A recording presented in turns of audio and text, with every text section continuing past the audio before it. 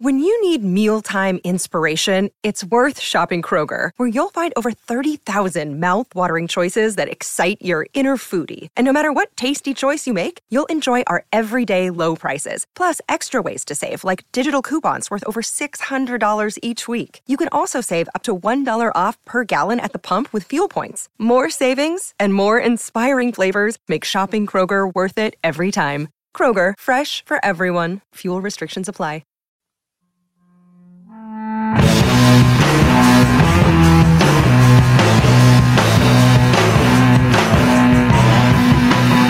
Hello, folks, and welcome to the A to Z Sports Big Orange Podcast.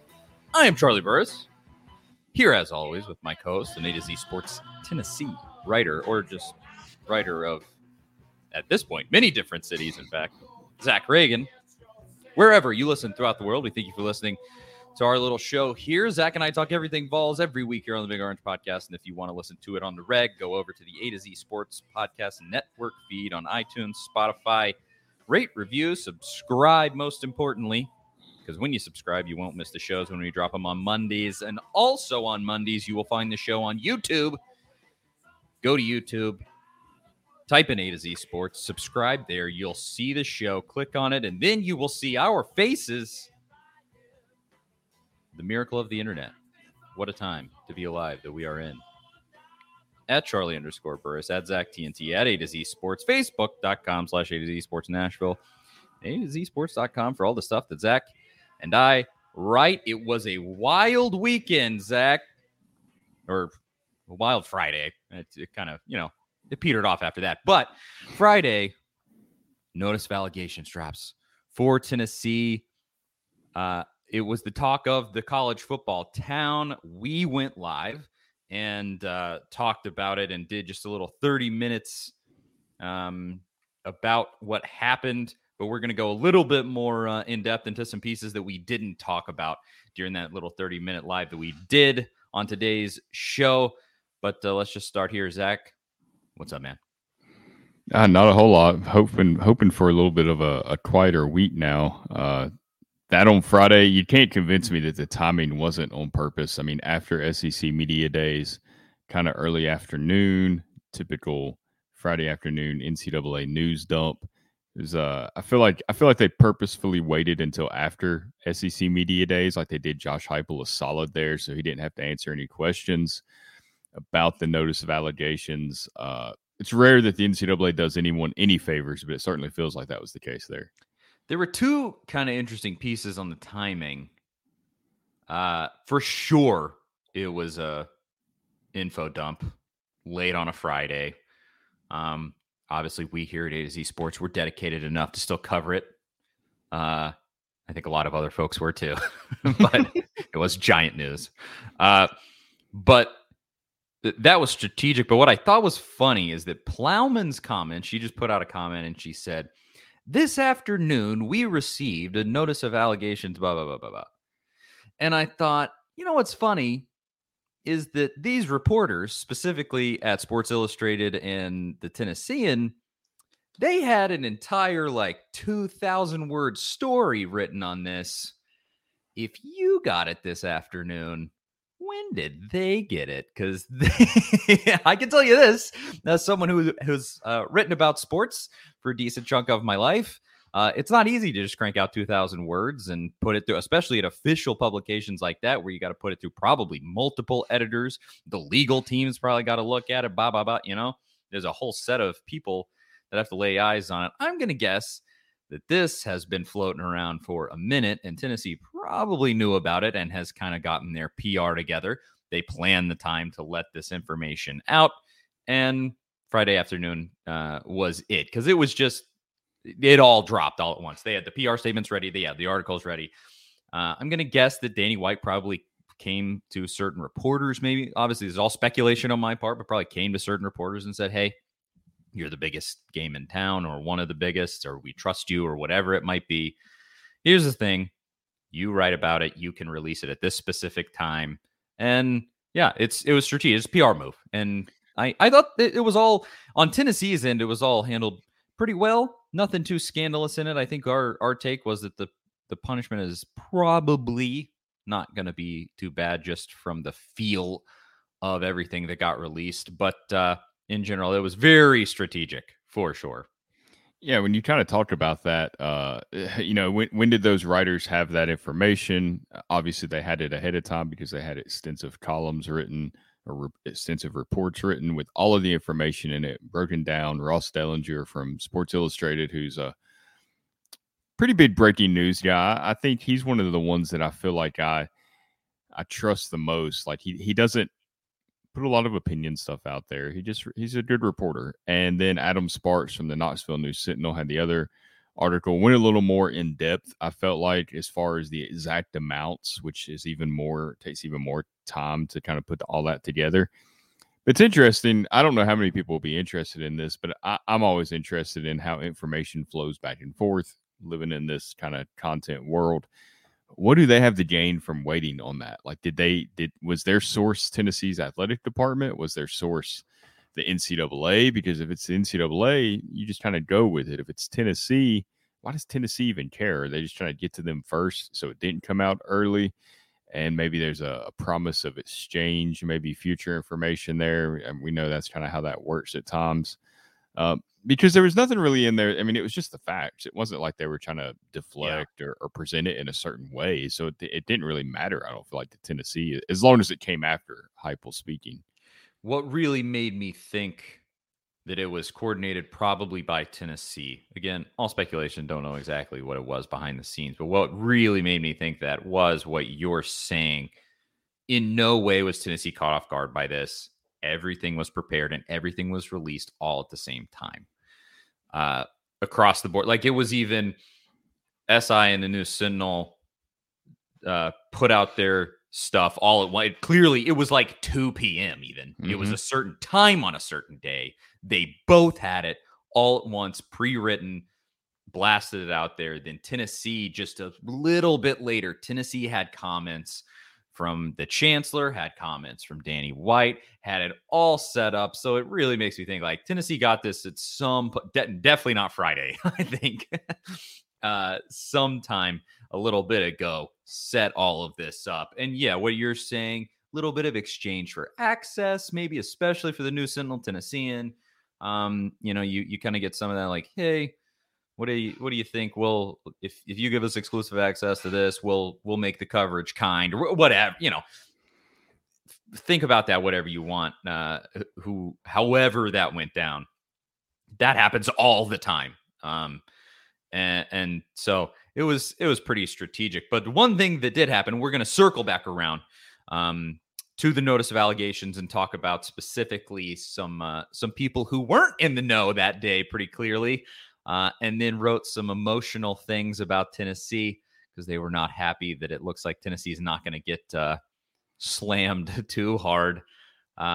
We'll talk about that again. But something that got overshadowed in all of the hubbub, man, that's like a grandparent's word, isn't it? All of the nonsense with the notice of allegations was a commitment for Tennessee football. Nathan Leacock, who is a 3-star wide receiver from Raleigh, North Carolina, Millbrook High School, committed to Tennessee. And I wondered about this. He's one of two things. Tennessee either told him to commit at this specific time to distract people, to go like, hey, we got to commit, or he's a victim of unfortunate timing, because it really got lost in the shuffle. I really like this pickup. I think he's kind of an under-the-radar kid, and I think Tennessee really thinks that too. But it definitely got lost in the shuffle of that Friday afternoon, unfortunately for him, however it went down. Yeah, I'm guessing it's unfortunate timing because he's a 3-star player. I'm like you. I like the pickup. I think and I know that, look, we say it all the time. Every time a low 3-star kind of commits, you always call him an under-the-radar pickup or hidden gem.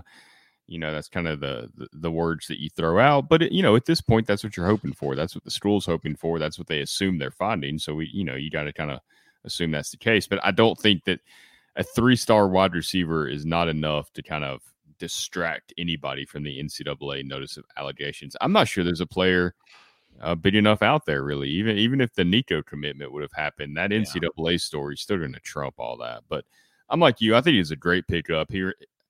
I think he reminds everybody kind of Cedric Tillman. Same body type, 6'3". Nathan Leacock's 200 pounds. I think Tillman was like 215 during the recruiting process. But this guy is rated as the number 78 wide receiver in the country, number 19 player in North Carolina, the number 592 overall player in the 2023 class. Not very impressive, right? Then you go look at Cedric Tillman's profile. He was rated as the number 246 wide receiver in the nation, the number 11 player in Nevada, not a very talent-rich state, and the number 1,677th ranked overall player in the nation. So, like, 2/3. I mean, significantly lower ranked player than Leacock, but very similar type players. So, maybe he can fill that Cedric Tillman role for Tennessee. I sure hope so. It was definitely his build in particular. Then when I saw this commit and was looking at it more closely, that's what I noticed for sure. You watch his videos, and I should have uploaded one here. I didn't. But you watch his highlights, and he stands out like a sore thumb because he's a college player playing with high schoolers. It looks that way. And even though he is a 3-star, I mean, to put that in context, think about the kids that are 5-stars. I think I would say the bulk of the people that listen to this show have probably seen the tape of a 5-star. It's so obvious. You don't, in a lot of those videos, they put the little circle over the player before the plays and they go, here he is right here.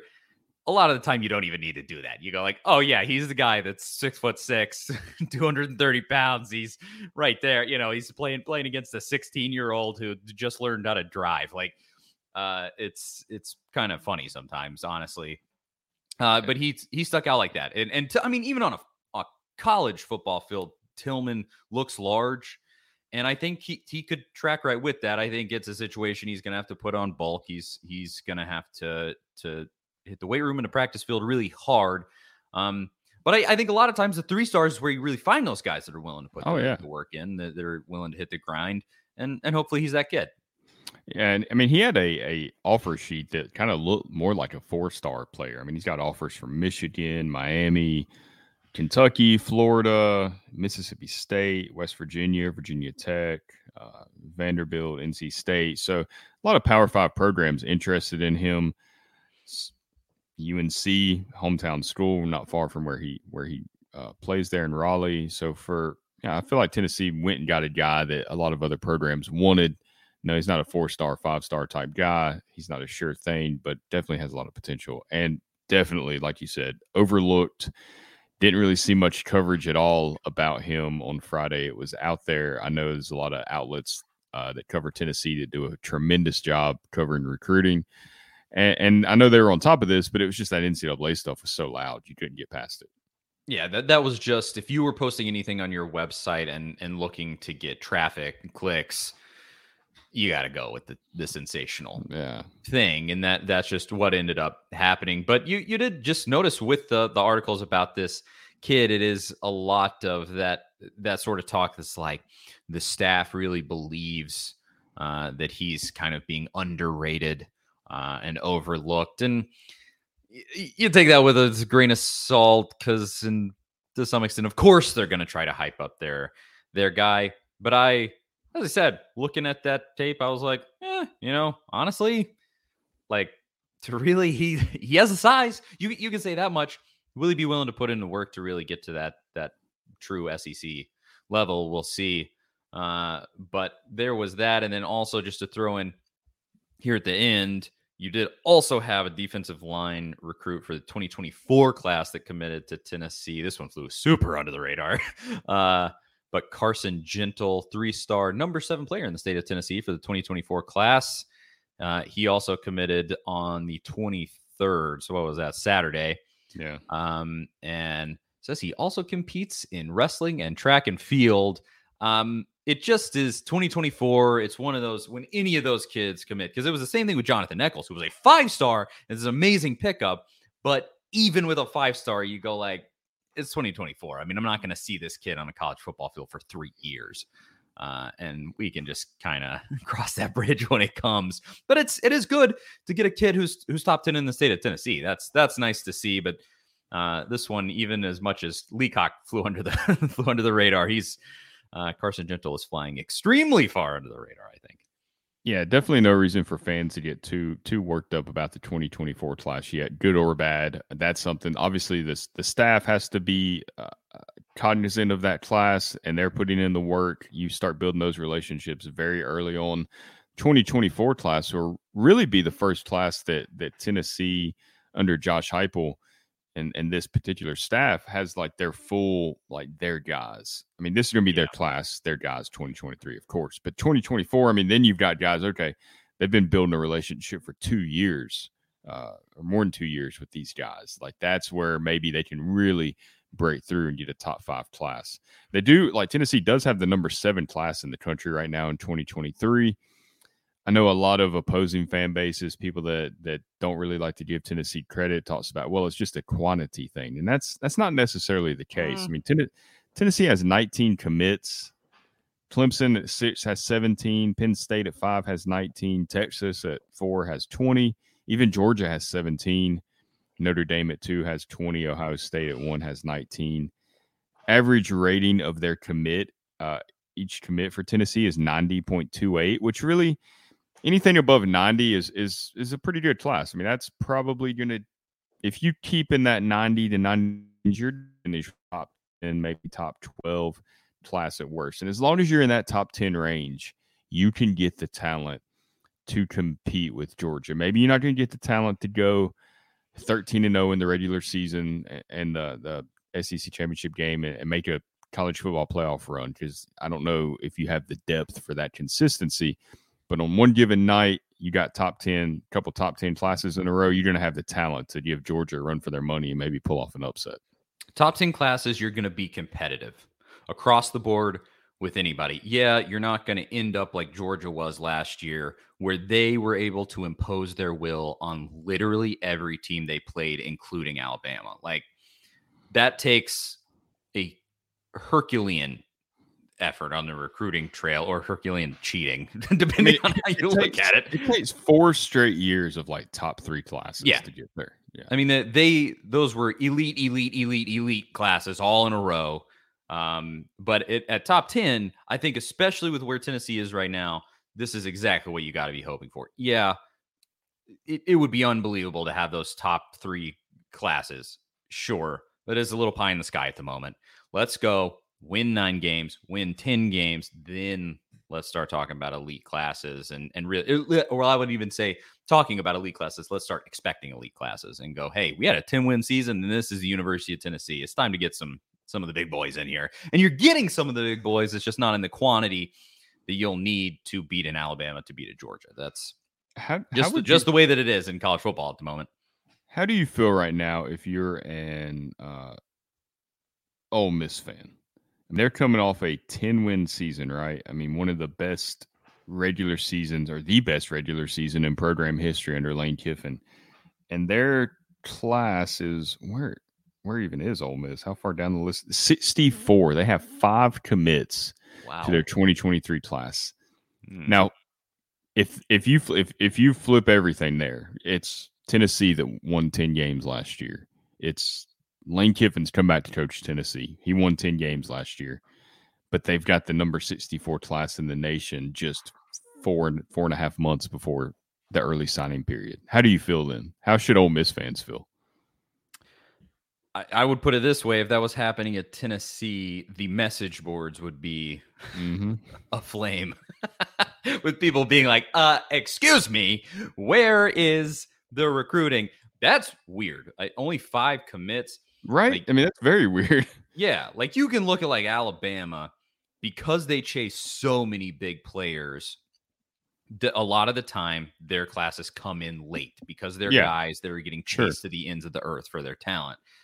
And so they choose late in the recruiting cycle. Ole Miss ain't coming for all those kids. They can try. They're not going to get them because it's Ole Miss.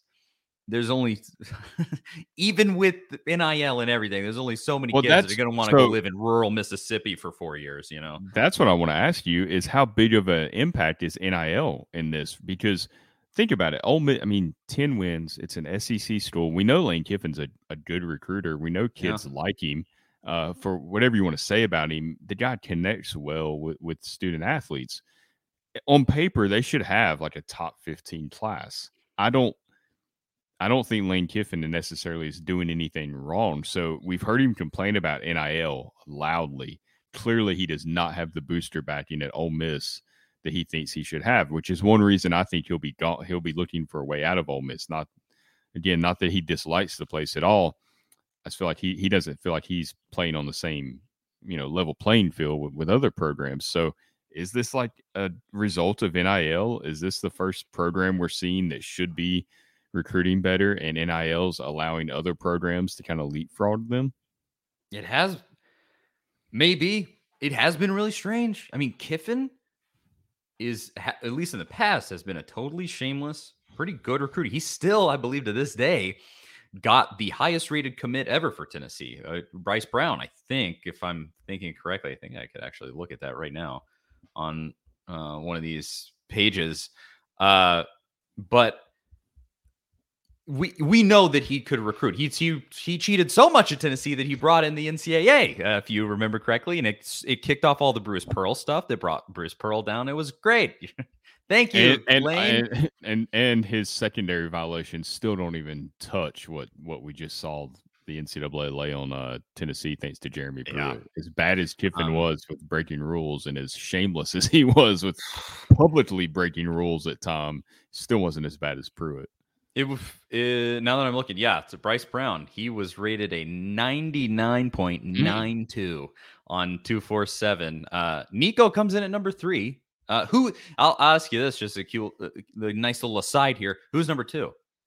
I would guess. I would guess probably Eric Berry.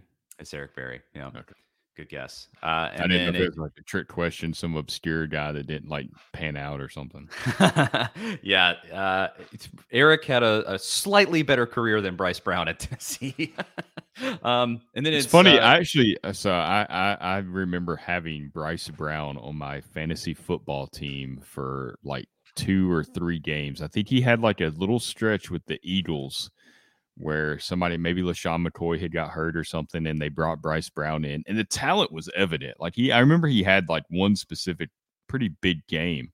He just kind of faded into oblivion, never to be heard from again.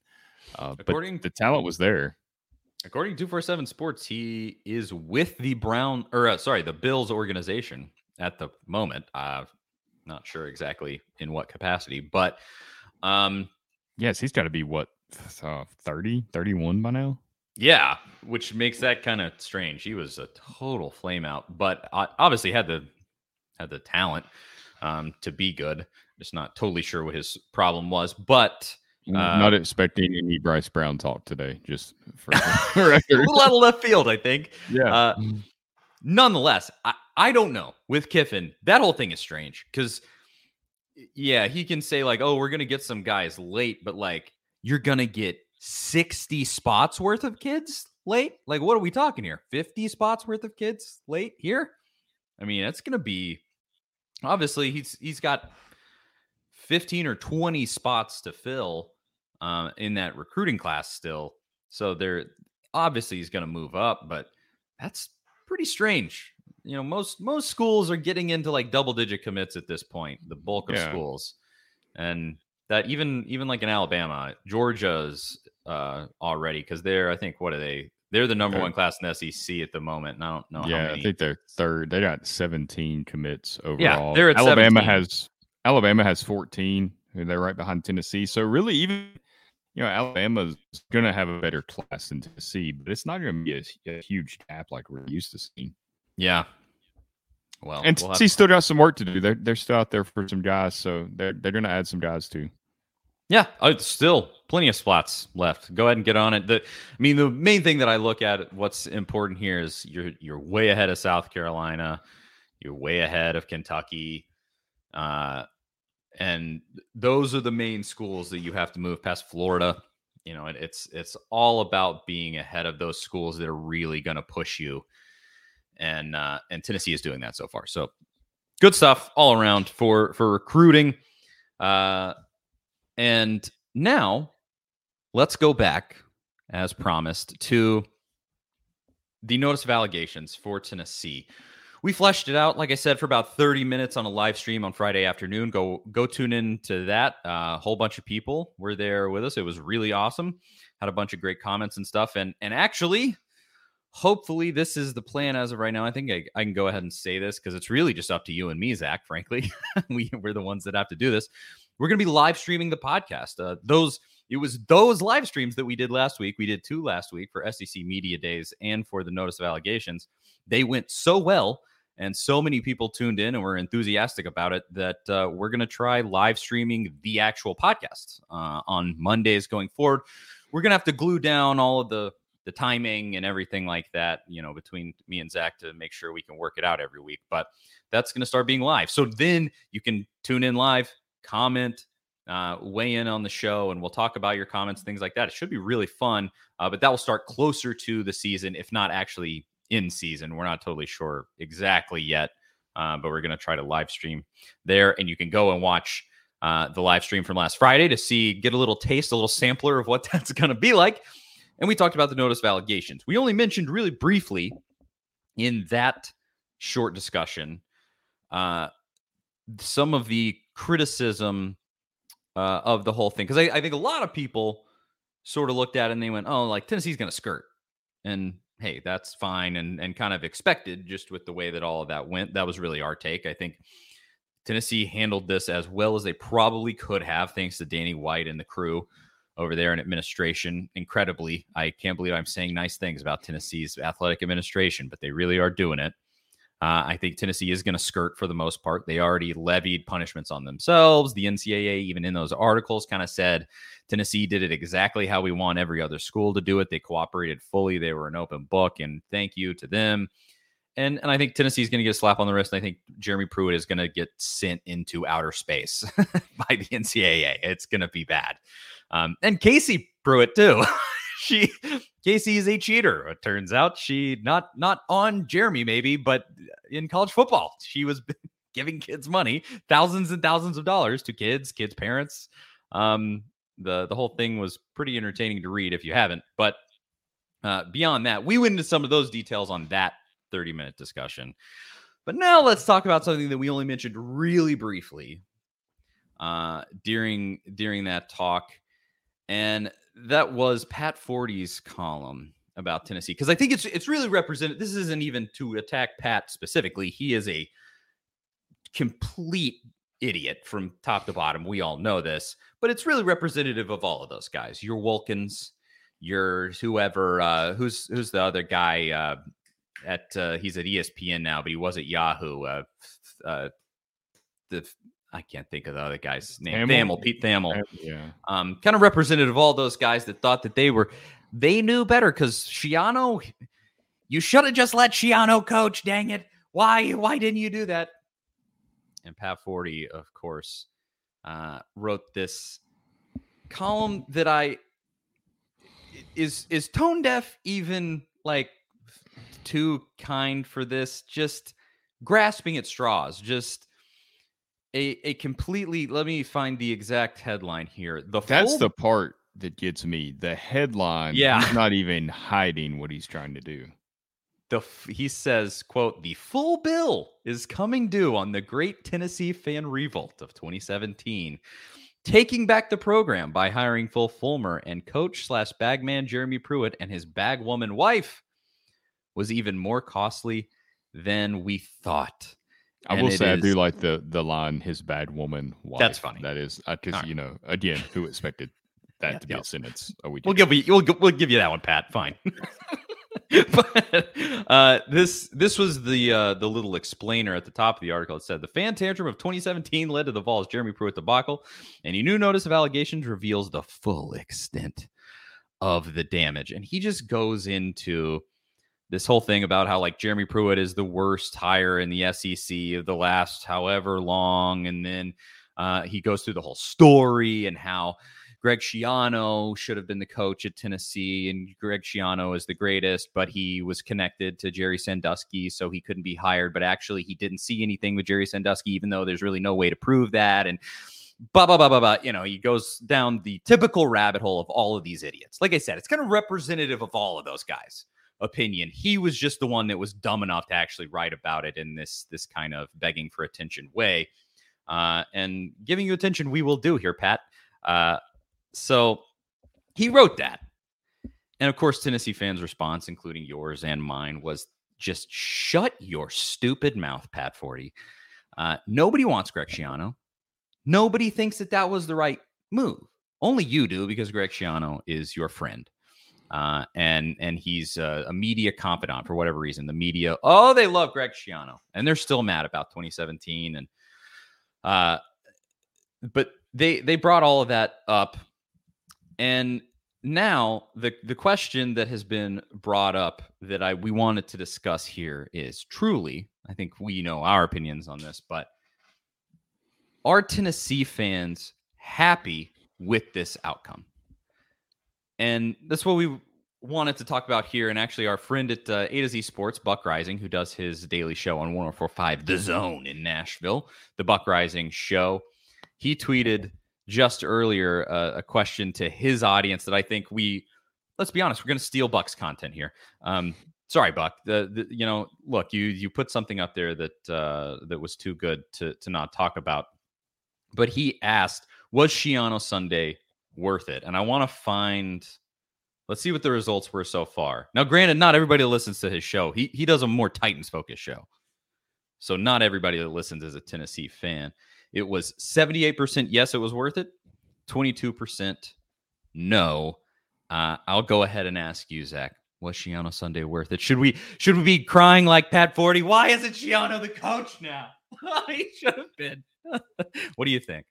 I mean, obviously the answer is yes. It was more than worth it, and we've known that for a long time. Even after 2020 happened, this was never a question of did Tennessee make the right decision to hire Jeremy Pruitt? Obviously, they did not, because that failed terribly. But that doesn't mean that they should have hired Greg Schiano instead. Greg Schiano would not have been a good fit at Tennessee. You take all the Jerry Sandusky stuff out of it. You don't even think about all that, because that is a lot of hearsay, and we don't know. None of us really know exactly what all went on through all of that. And Tennessee didn't want to answer those questions, especially after the Title IX stuff that they had dealt with under Butch Jones and the previous. I mean, this was like a year after they had that big press conference with all the coaches together. That's the last thing Tennessee needed. But aside from that, Schiano's just not a great coach. Like, yeah, he had some decent years at Rutgers, but he never really did any better than 9-4. Or he had 1 win season, and he had some. Yep. He still had some losing seasons mixed in, even late in his tenure. And then he was a disaster with the Tampa Bay Buccaneers. There was the jumping over the defensive line deal. I think was it Peyton Manning, I believe, was trying to take a knee. There was the staph infection. The staph infection, in the locker room. I mean, he was outing his players' medical records and stuff. Right. Like, I mean, he was a disaster of a head coach. Players didn't like him. There was a lot of, just the way he tried to run the program. He reminded me a lot of, and I hate to always rely on this, but he reminded me of what Butch Jones was like. Albeit, yes, he's a more competent head coach, I believe, from a football standpoint.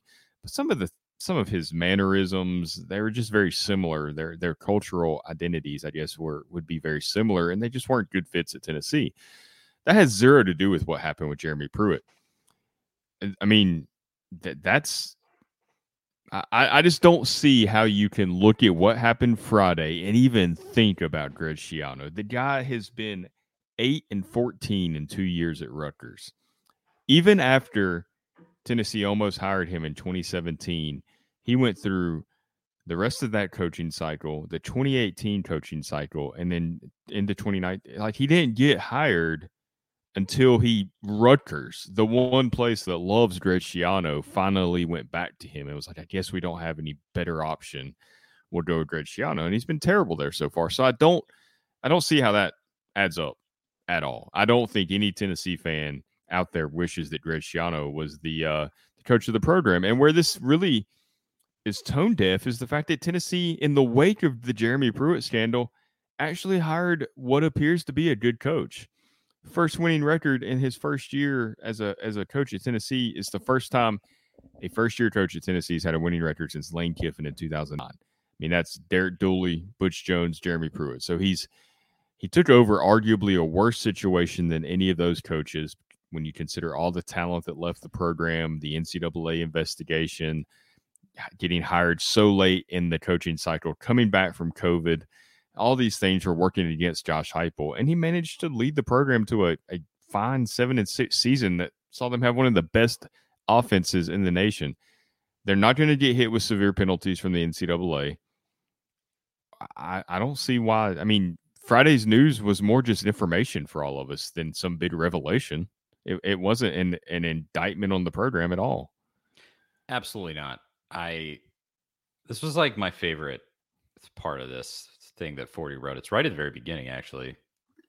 He said, how successful was the vigilante charge to, quote, take back the program, resulting in the hiring of empty suit athletic director and dim bulk coach who not only lost, but cheated with abandon. First of all, I'll say, how successful was the taking back of the program? 100% successful. They did it. They went and rioted on campus and overthrew the hiring and got the AD fired. So I would say it was completely successful, encapsulated within itself. But he goes, how does it feel nearly 5 years later to know you greased the skids for what now definitely can be called the worst football hire of the 21st century in the Southeastern Conference? Let's examine that, because I don't know if people are I think we got a lot of younger people that listen to this show, that listen to podcasts in general. But Mike Price, anybody? I mean, hello, somebody. The dude, what ultimately, he never coached a game at Alabama, I don't think, if I'm thinking correctly. No, I don't. Yeah, I don't remember all of the details of that, but the worst hire of the 21st century, I could make a decent argument that he wasn't the worst hire that Tennessee has made in the last decade. Derek Dooley was horrific. Yeah, he never had a winning season. Yeah, well, at least Butch Jones had 2 9-win years, but he drove the program further into the ground than Derek Dooley ever did. And Pruitt, hey, he had a couple of nice recruiting classes thanks to the McDonald's bags. I mean, so melodramatic. And yeah, when you're talking about this, how does it feel to know you greased the skids on this? It's been an ugly road to get here. But I think without a doubt, and this was my take at the time when this happened in 2017, and you can go back and listen. I was on Jason Swain's show. And it is on tape. My take at the time was, this is the way that you have to kick Tennessee's administration in the butt. You have to. You had to wake them up and go like, we're not doing this anymore. And then, of course, they made the wrong decisions, as we said. Fulmer, terrible decision, emotional decision at the time that they should have just left it be and hired an actual professional like Danny White. And then his hiring of Pruitt, terrible decision. And you go down that rabbit hole. But it kicked Tennessee's administration in the butt enough. And I think you got a guy like Randy Boyd in the presidency that has helped a ton. I think you got a guy who's a fan and a donor in as the president, and so you didn't have a college administrator's mindset at the presidency. You have a college administrator's mindset to some extent, and then also a Tennessee fan and donor's mindset from the presidency. I think that was big. I think Plowman has been good. And all of these things just came together, and they finally said, like, what if we don't do the normal stuff that Tennessee has always done for these last 15 years? What if we actually change the trajectory of this program? And I think that the genesis of taking the Tennessee's administration by the scruff was the revolt. And it never gets here without that nonsense. Yeah, Pruitt sucked. It was terrible. What a horrible hire. What an idiot. One of the dumbest people to ever coach college football. The man, we should have known when the man didn't know what an asparagus was. But beyond that, no, I'm not mad because Danny White, we said it yesterday, is one of the best administrators in America, one of the best ADs working right now. And Tennessee came with the checkbook and they paid, and it's paying off. You win 2 SEC titles in the last year, and he's putting together plans that are actually competent, and it looks like Tennessee's moving in the correct direction, not just in other sports where they're winning SEC titles, but in football too. And I'm sorry, Pat Forty, that this hurts your feelings, but things are way better now. How does it feel, Pat Forty? Feels great, frankly, because Tennessee sports haven't been this good in a long, long time, since I was a child. And if you can get football back, Tennessee, if football comes back along with baseball and basketball and hopefully women's basketball all at once, that will be better than Tennessee sports has literally ever been in my lifetime. And a good football season this year would do that. We're that close. So how does it feel? Feels good. I don't know. You tell me. I don't think 40 understand, and he's not a Tennessee fan, and for whatever reason he has this strong connection to Greg Schiano combined with just a vitriolic hate for Philip Fulmer and some other people in the Tennessee athletic department, or the as an axe to grind. Yeah, there's something there. Something happened. I don't know. It doesn't matter. The fan revolt wasn't so much about Greg Schiano as it was the fans just being tired of these terrible hires. I mean, you hire Lane Kiffin, it injects some energy into the program. It was fun. It was different. It was new. It was exciting. That was a fun year. And then he leaves, all that happens, and you make the wrong decision. You don't go after David Cutcliffe. You don't make the move you should have made. And you hired Derek Dooley, a guy that had a career losing record, but he was connected to Nick Saban and so that was a disaster. Then you go out and you hire this huge coaching search in 2012. You got these big hopes, and you hire Butch Jones, a guy that most of us didn't even really know about before that coaching search. And then we have to watch YouTube videos of him pumping up his locker room to kind of try to buy into that. So, yeah, fans were tired of these mediocre hires. They were tired of this athletic department not going out there and making the best hire they possibly could and spending the money and making the commitment to football that it required to get a coach like that to Tennessee. I mean, that was part of the issue, I think, is that it wasn't the first priority. And it was obvious by the way that the program ran the last 10 or 12 years that football and the success of the football program was not the top priority. They're still getting 90,000 fans on average every game. They're making plenty of money. I mean, it just wasn't on their radar. So that was more what the fan revolt was about, just kind of making their voices heard, like, we're tired of this. And no, it didn't directly lead to the program being fixed. Tennessee had to go through 3 years of Jeremy Pruitt, and it wasn't fun. There were some good moments, but it wasn't, for the most part, it wasn't fun. But it led to a good place. It led to a place where you've got a great athletic director. You've got a head coach that seems like he knows what he's doing, that he fits in well with Tennessee. I mean, the guy's from South Dakota. He has no real connection to the South, and it feels like he fits in better at Tennessee than any coach since Fulmer. And it has nothing to do with his accent. It has nothing to do with his past. It's just the way he interacts with people, the way he appreciates Tennessee, just the way he carries himself. It's a lot different than Jeremy Pruitt. It's more genuine than Butch Jones, and it's not that same air of arrogance that Derek Dooley had. So, yeah, the fan revolt didn't fix things immediately, but it led Tennessee to where they are now. That's exactly right. The revolt, almost more than anything, it was all Tennessee fans just recognizing that it doesn't matter what happens. These idiots aren't going to learn. And we had to do something to say, now is the time. It's time to learn. Because you look at the way that went, and I doubt, 40 might know that this happened, but he certainly doesn't care. Like you said, he has an axe to grind with Tennessee. He was a big Conzo Martin guy too. You remember his tweets. Conzo ended up leaving Tennessee, and it wasn't great. The petition to get him fired and everything.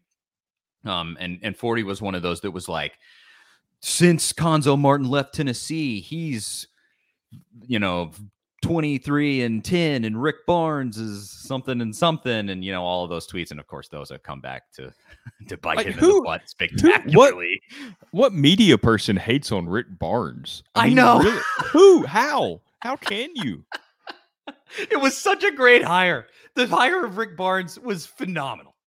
And it fell into Tennessee's lap. I mean, it really was almost forced on us. The one good thing Dave Hart did, if I'm remembering correctly. But 40 was one of those. He has an axe to grind. But that hire of Schiano, for one, it was a friend hire because Curry was his pal. He was a pal to the media, and Curry was a huge pal to the media also. And the media went, hey, Greg Schiano would be good, because Schiano's their guy. So Schiano suddenly became Curry's guy. And it was just this, I'm sorry if you got kids, I'll say it was this giant circle jerk of just all of the media members and the AD at Tennessee, we're the smartest guys in the room. Isn't this cute how we all know better? And Tennessee fans looked at that and went, no, you don't. No, you don't. You don't know better. You're a jerk off. Like it was, you don't know what's best here. You think they live in their little bubble up there in the elite of college sports, and they're all friends, and they all text each other emojis like Dan Wolken did. And, it just was so tone deaf and so arrogant and so stupid and so dismissive. They were doing fake flight plans for the Tennessee plane and posting those because they knew Tennessee fans were watching the Tennessee plane, because we're such a crazy and loyal fan base. We watch the Tennessee plane when a hire is going on. And they were doing fake flight plans. That arrogant. And he knew he was going to hire Schiano. Curry knew that. And they were doing that nonsense. And fans went, no more. Are you spitting on our face? To bring Swain back up, he always said they were peeing on us and telling us it was raining. Is the perfect way to put it. Stop peeing on us and telling us it's raining. Don't spit on me like this. I think that was part of the frustration, is that he was so arrogant, and it's like you're doing all this theater, you're enjoying it. I mean, and we know that from the emails. He was living it up. He was loving it. Like he was sending all these false signals out there. Josh Dobbs texted John Curry and asked him about John Gruden, and he wouldn't even give him a straight answer. I mean, he could have ended, and thank God they didn't hire John Gruden, obviously, in retrospect. Either time would have been very disastrous as well.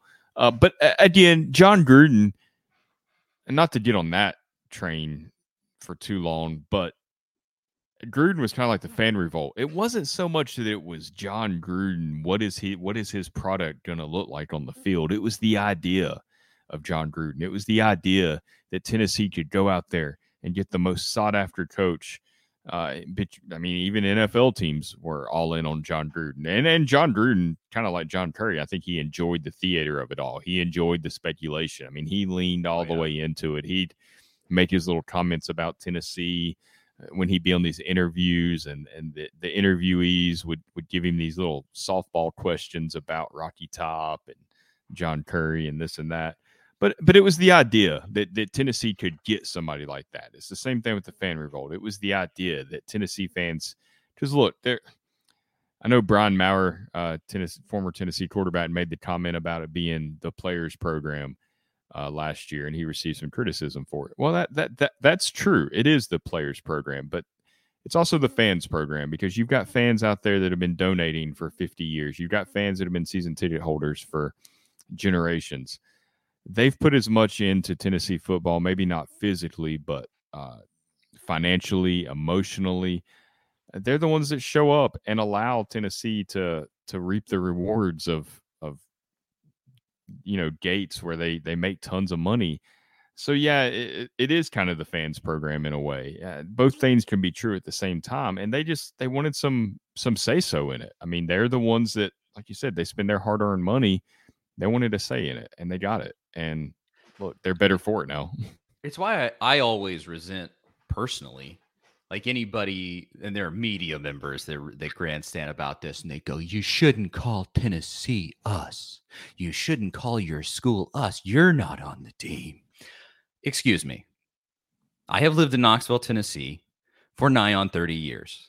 I have gone to hundreds and hundreds and hundreds of Tennessee sporting events. I have given them thousands and thousands and thousands of dollars. I went to school there for 6 years and graduated twice, and I have given them more time and more money than they deserve, frankly. I will call them whatever I want. It is us.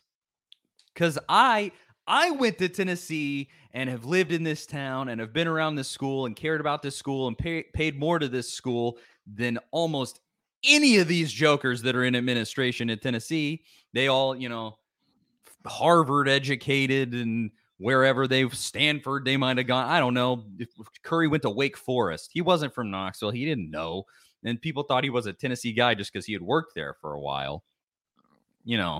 We've given this whole lifestyle to Tennessee. I'll call whatever I want.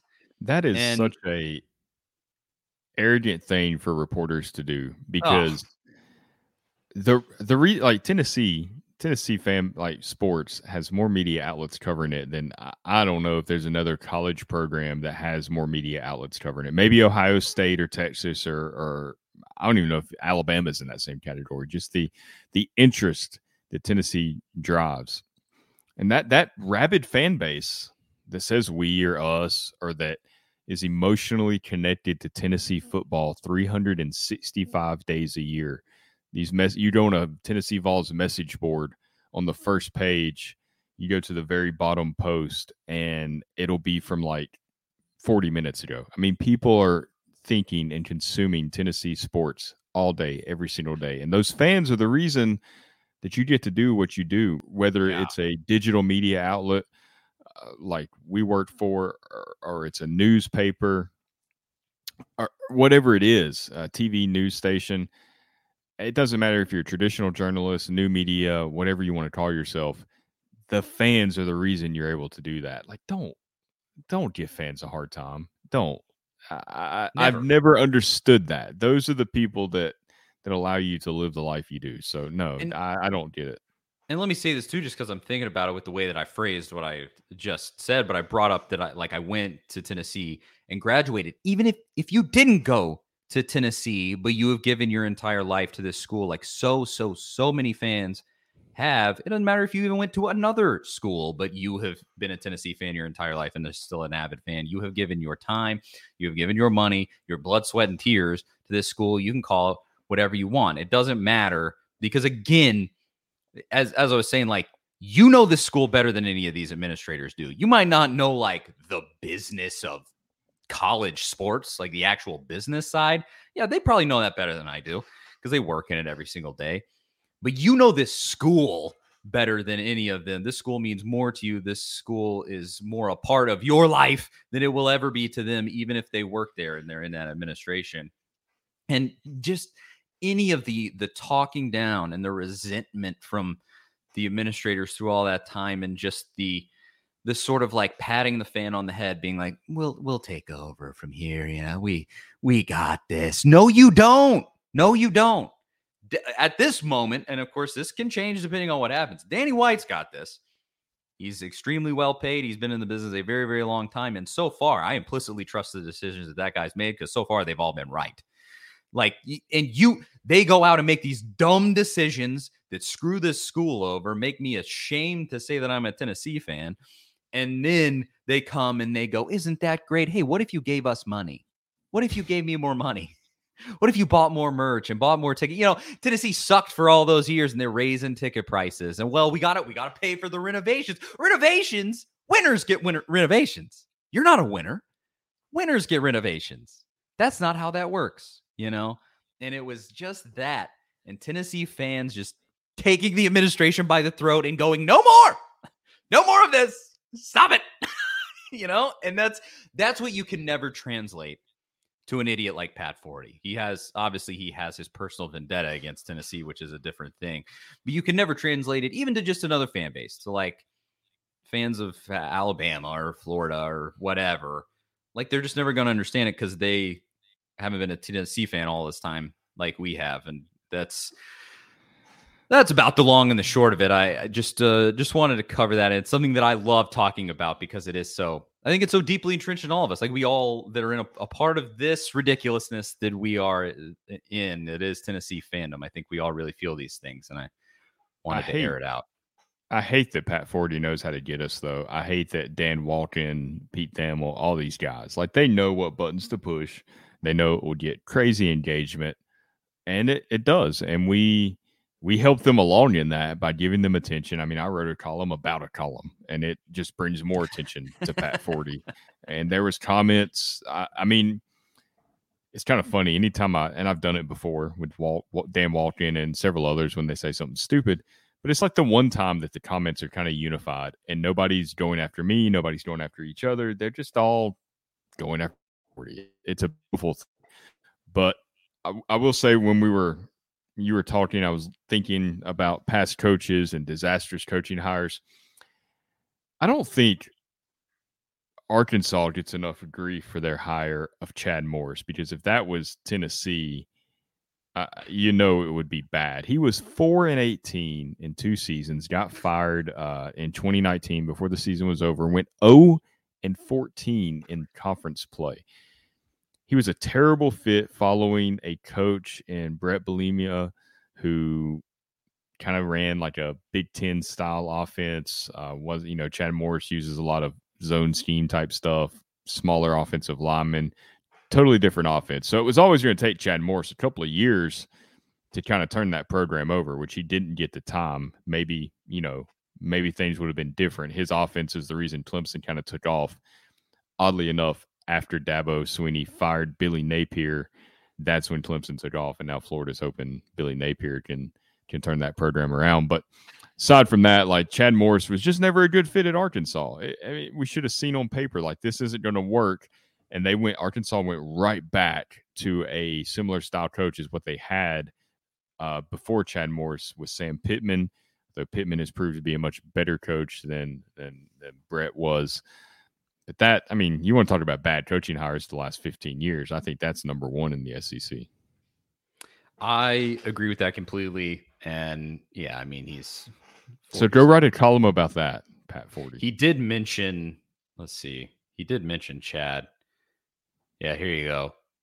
He said, you greased the skids for what is now definitely the worst football hire of the 21st century in the Southeastern Conference. At least Chad Morris just lost. He didn't leave Arkansas facing major sanctions too. Tennessee, like that doesn't work because Tennessee is still in a better place than they were in 2017. Right now, and entering 2022, this program has a brighter outlook than it did entering 2018. Has a brighter outlook than it did entering Josh Heupel's first season. He exceeded expectations. You don't have people saying, okay, is Josh Heupel, had to kind of set the foundation. Can he take that next step? No, he proved he can win. Now he's got to take it to another level. But the sanctions aren't a thing. Like they've went through the worst of the scholarship reductions, we think. They're probably going to be at around 79 this year, which is about 10 more than they ended last year with. So they're not quite to 85 yet, but the depth is better. They're probably not going to face a postseason ban. I'm not sure what the problem is here. Like, how is the program going to be crippled? It's trending up. What are you pointing at? It would be different if Tennessee hired Josh Heupel and they went 3-9 last year, and then by the way, you're not playing in a bowl game for the next 2 years, and by the way, you're only going to have 65 scholarship players for the next 3 years. Like, that's not what they're facing. I would understand it if that was the case, and if Greg Schiano had got hired at a Power 5 school and won 10 games last year. You combine all that, then yeah, go after Tennessee all you want. But that's not the reality. Yeah, he says the bill is coming due for the thing. So we got a better AD, a better coach, a better situation all the way around. Other sports are the best they've been in a long, long, long time. I mean, forgive me for, I hate paying bills as much as anybody. But this one doesn't seem too expensive, like I'm not, yes, the bill is here. That's true. But I'm not, it's not hurting my wallet that bad, frankly. He's just mad. He's just mad. He's mad. He's mad that Tennessee's punishment isn't going to be worse. That's really the end of it. He wanted to see Tennessee get crushed. They're not going to, because they did actually find a way to snake around the whole thing. And that's congrats to everybody who was a part of that plan and formulated it and executed it. You did well. We talked about all of that on the 30-minute live stream. We kind of fleshed that part of it out, how this was kind of a real masterstroke. If this is the way that Tennessee had to do it and they wanted to avoid the buyout, you did it. You avoided most sanctions. You avoided paying Jeremy Pruitt. You did it, and you came out with a better admin and a better coach for it all. So did you see Jeremy Pruitt's comment? I didn't. What did he say? So this was to ESPN on Friday. A lot of this information in the NCAA's report I'm seeing for the first time and still reading through it. I'd rather not comment a whole lot past that, other than to say I'm looking forward to telling my side of the story somewhere down the road. Oh boy, it's the Greg Schiano, which we've never heard. I'm still waiting on. I'm anxiously awaiting, Greg. It's been almost 5 years. When the time is right, yes. I will strike. No, you won't, Greg. Is that when you get fired from Rutgers and you just want to stay relevant? Or yeah, I don't know. As far as Pruitt's comment, I imagine there might be some stuff he's in there seeing for the first time. Maybe he doesn't know that Brian Niedermeyer handed a recruit cash at a high school. Yeah. Any good head coach would insulate themselves from that. The problem is that Pruitt was apparently taking part in most of this stuff. He got hit with the most violations of any coach named. The only person that had more violations named was Bethany Gunn, one of the recruiting director. So, yeah, I don't know that telling your side of the story is going to help things so much. Like I mentioned this before, it does seem like he was genuinely trying to help families and recruits. Like that's admirable in a way. And outside of this context, I think he'd be viewed as a good person for doing that stuff. I don't think $60,000 worth of benefits over 2 years are going to land you too many top recruits, but you still did it. So, and it was against the rules, whether you like it or not, whether you think Tennessee should have fought for your job, don't go 3-7 and maybe they would have. Outside of that, I'm not sure what you can say that's going to make anybody feel any different about this.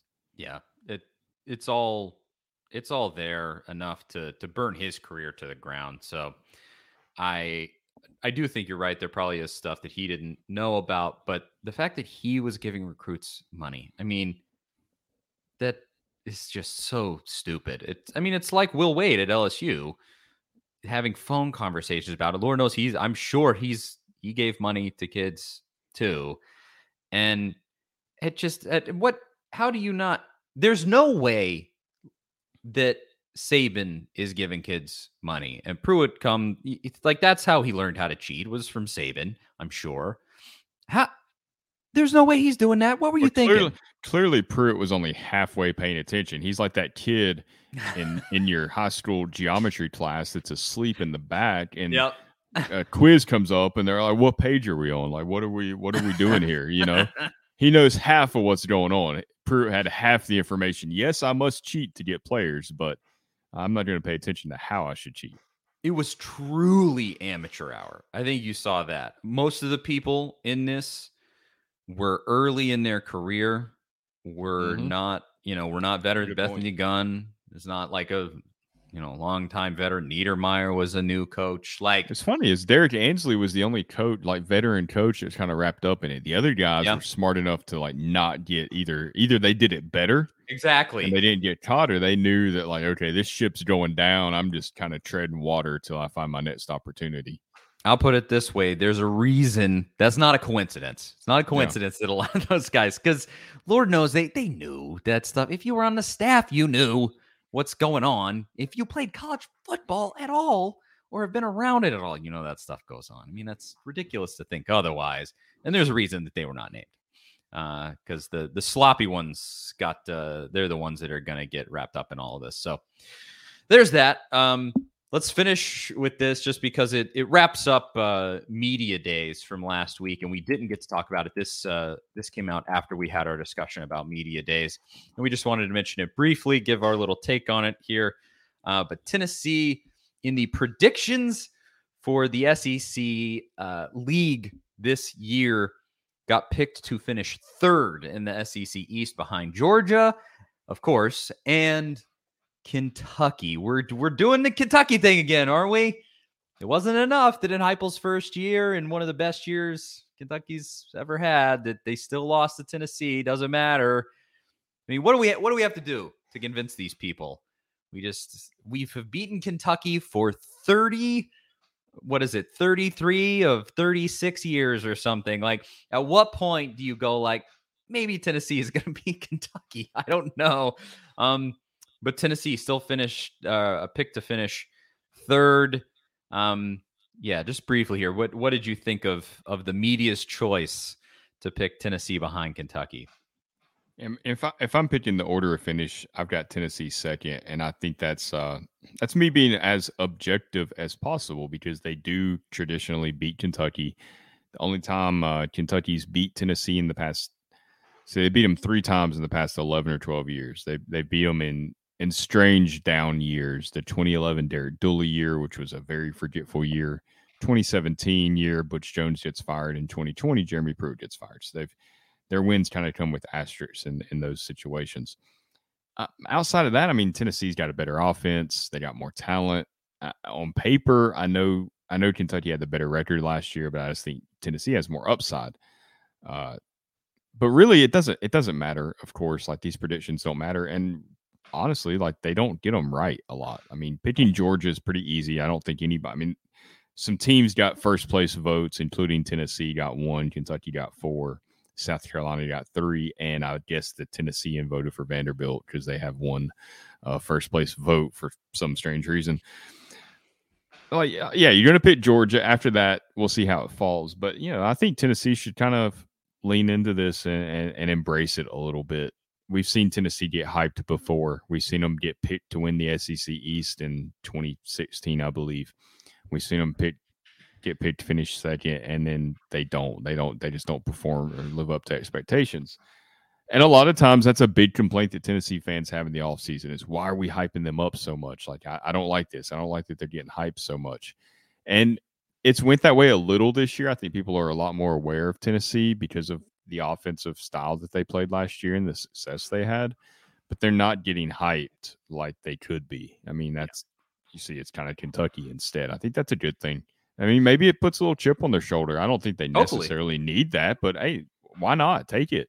A little added motivation never hurts. Little bulletin board material. That's certainly all. No one's giving them a chance to win the SEC East. Nobody's giving anybody a chance to beat Georgia. No. And, should we? Probably not. But is it? I mean, it's not out of the realm of possibilities that it could happen.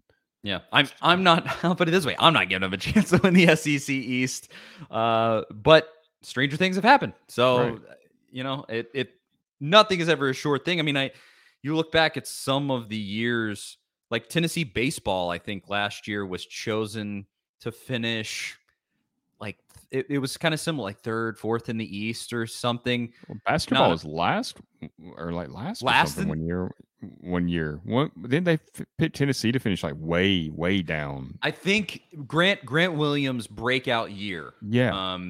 Where Tennessee, like Rick won in Rupp for the first time in that whole year. I think Tennessee was picked to finish like last. So it's not like it means 13th or something. Means nothing. I mean, the predictions mean nothing. It does show. I thought was interesting in this, beyond Tennessee, when the rubber actually meets the road, all the South Carolina hype is not really there. Because they were picked to finish 5th in the SEC East behind also Florida with a brand new coach. Because especially South Carolina fans, they've been like, well, for comeback teams in the SEC, it's 1A, 1B. We're right there with Tennessee, blah, blah, blah. It doesn't matter that Tennessee beat us by 30.